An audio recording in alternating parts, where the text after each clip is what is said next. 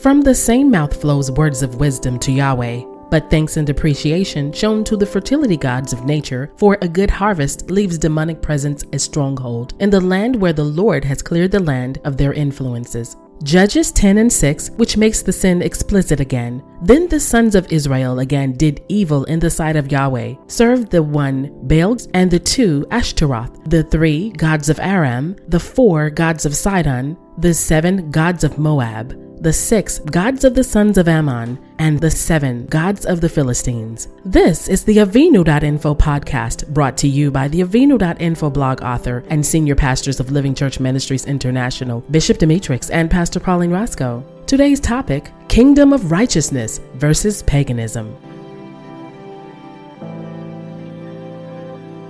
Mixing faith with pagan deities. With a mixture of culture comes a mixture of beliefs.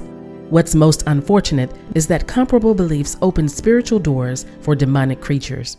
These creatures' only method of passing from the spirit realm to the natural realm involves human intercession. Leviticus 20:24 of the Amplified reads, "But I have said to you, you are to inherit and take possession of their land, and I will give it to you to possess, a land of plenty, flowing with milk and honey. I am the Lord your God, who has separated you from the peoples or pagan nations."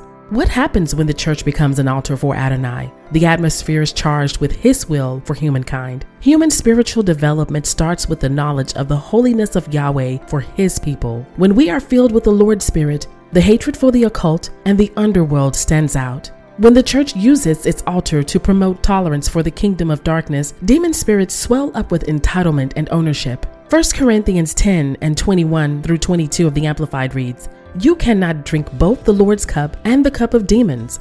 You cannot share in both the Lord's table and the table of demons, thereby becoming partners with them." Do we really provoke the Lord to jealousy when we eat food sacrificed to handmade gods at pagan feasts? Are we spiritually stronger than He? Certainly not. He knows that the idols are nothing, but we deeply offend Him. The greatest mixing of paganism and the church may have taken place in the feasts held at Galway, Ireland.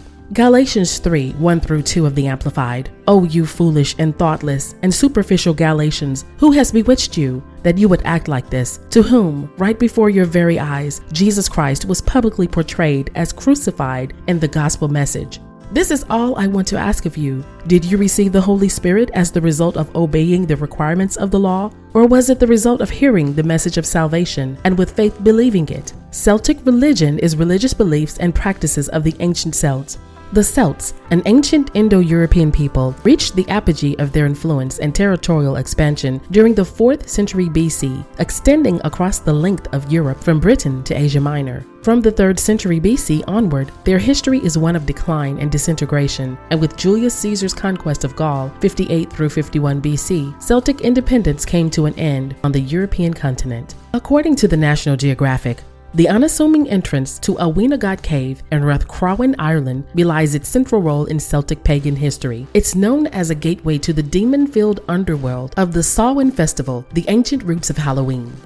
Byron O'Connell published an article October 4th, 2021, saying, "Considered by the ancient Celts to be a passage between Ireland and its devil-infested otherworld, Aweenagat, meaning Cave of the Cats, was the birthplace of the Samhain festival, the ancient roots of Halloween, according to Irish archaeologist Daniel Curley. Far from the child-friendly event it has become, Halloween can trace its origins to a bloody and eerie ritual marked in Rathcrowan, a former Celtic centre buried beneath the farmland of Ireland's County Roscommon. Curley is an expert on Rathcrowan, which was the hub of the ancient Irish kingdom of Connaught. At the heart of Rathcrowan, on that monumental mound, animals were sacrificed at a mighty pagan temple during Samhain. Now Ireland is pushing for a UNESCO World Heritage status for Rathcrowan, a 5,500-year-old mystery slowly being decoded by scientists and historians. More than 2,000 years ago, when paganism was the dominant religion among Ireland's majority Celtic people, it was here in Rathcrowan that the Celtic New Year festival of Samhain was born, Curley says. In the 1800s, the Samhain tradition was brought by Irish immigrants to the United States, where it morphed into the sugar overload that is American Halloween.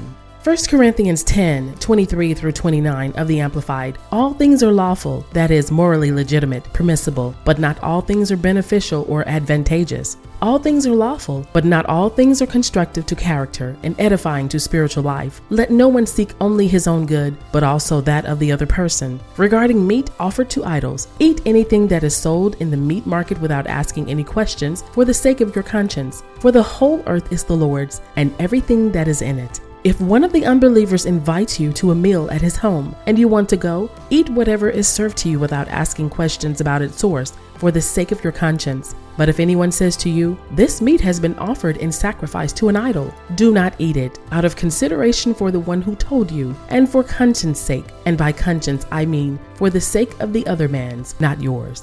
The Feast of Samhain.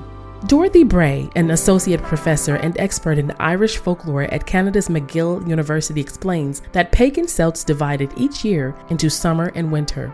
Within that framework were 4 festivities. Imbolc on February 1st was a spring festival that coincided with lambing season. Bealtaine on May 1st marked the end of winter and involved customs like washing one's face in dew, plucking the first blooming flowers, and dancing around a decorated tree. August 1st heralded Lunasad, a harvest festival dedicated to the god Lugh and presided over by Celtic kings. Then on October 31st came Samhain, when one pastoral year ended and another began.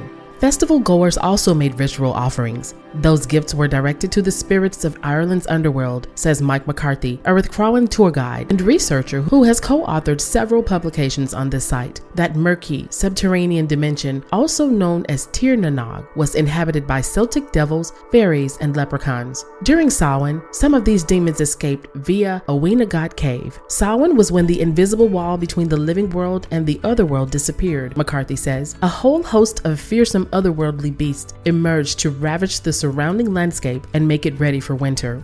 Thankful for the agricultural efforts of these spirits, but wary of falling victim to their fury, the Celts protected themselves from physical harm by lighting ritual fires on hilltops and in fields. To avoid being dragged deep into Tir na Nog by the devils, they disguised themselves as fellow ghouls, McCarthy says. 2 millennia later, young children the world over follow this tradition on Halloween. Acts 19:24-28 of the Amplified. Now a man named Demetrius, a silversmith, who made silver shrines of the goddess Artemis or Diana, was bringing no small profit to the craftsmen. These craftsmen he called together, along with the workmen of similar trades, and said, "Men, you are well aware that we make a good living from this business. You see and hear that not only at Ephesus, but almost all over the province of Asia. This Paul has persuaded people to believe his teaching and has misled a large number of people, claiming that gods made by human hands are not really gods at all. Not only is there danger that this trade of ours will be discredited, but also that the magnificent temple of the great goddess Artemis will be discredited, and that she whom all Asia and the world worship will even be dethroned and lose her glorious magnificence." When they heard this, they were filled with rage, and they began shouting, "Great is Artemis of the Ephesians." The New Orleans Jazz Funeral celebrates death, according to www.southernspaces.org. In New Orleans, Louisiana, one of the most famous traditions is the jazz funeral procession. Combining West African, French, and African American traditions, these funerals merge the experiences and sentiments of grieving and celebration, as the funeral mourners are led by an elaborate marching band. Typically, a jazz funeral is led by the family and friends of the deceased and a brass band. The procession will move from the home, funeral home, or church to the cemetery.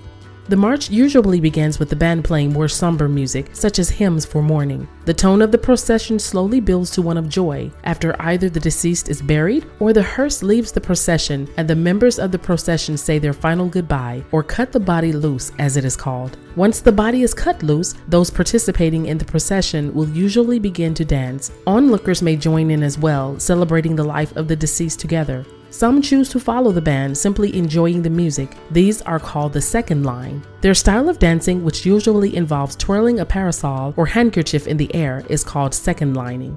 What religions celebrate the Day of the Dead? Mictlantecuhtli, the Aztec lord of the underworld. Catholic Day of the Dead history. Catholic religion celebrates the commemoration of the faithful departed on the 2nd of November, which is also known as All Souls Day. The origin of this celebration is commonly related to the Celtic celebration of the Samhain, held at the end of the harvest. Mexico's Dia de Muertos. www.cnn.com reports Dia de Muertos, or Day of the Dead, is a holiday that dates back to the Aztec Empire. Over time, it has blended with the Catholic holiday, All Souls Day, to become a vibrant celebration of the dead. On this holiday, family and friends gather to pray for and remember those who have died, and to help support their spiritual journey in the afterlife. People will go to cemeteries and build private altars containing the favorite foods and the beverages of the deceased, as well as photos and personal items that belong to them. The reason these traditions exist is to encourage the souls of the dead to be present, so they might hear the prayers and stories the living are saying. The day also has a celebratory and light-hearted atmosphere, as the living recall entertaining stories about the deceased. Because of this, the seriousness of the holiday depends on the people observing it. For some, it is a day of fun and happiness, and for others, it is a day of solemn remembrance. Ghana Fantasy Coffins, according to www.wikimedia.org. In Ghana, people are often buried in highly decorated coffins that celebrate their passions in life. These fantasy coffins are made into all different types of shapes, such as animals, luxury cars, and other symbols, usually representing the deceased's profession or favorite hobby. The reasons behind these coffins is also related to the religious beliefs of those who use them. They believe that death is not the end, and that the afterlife is similar to our lives on earth. These coffins serve as important vessels, allowing the deceased to continue their passions in the next life. The deceased are also believed to be very powerful and to have the ability to influence the lives of the living. Because of this, the families of the deceased go to great lengths to show respect to the dead. Building these coffins serves as a way to please the deceased by celebrating the skills and interests they had in life. Madagascar, Turning of the Bones, according to www.amazon.com. Famadahani is an important funerary tradition of the Malagasy people in Madagascar.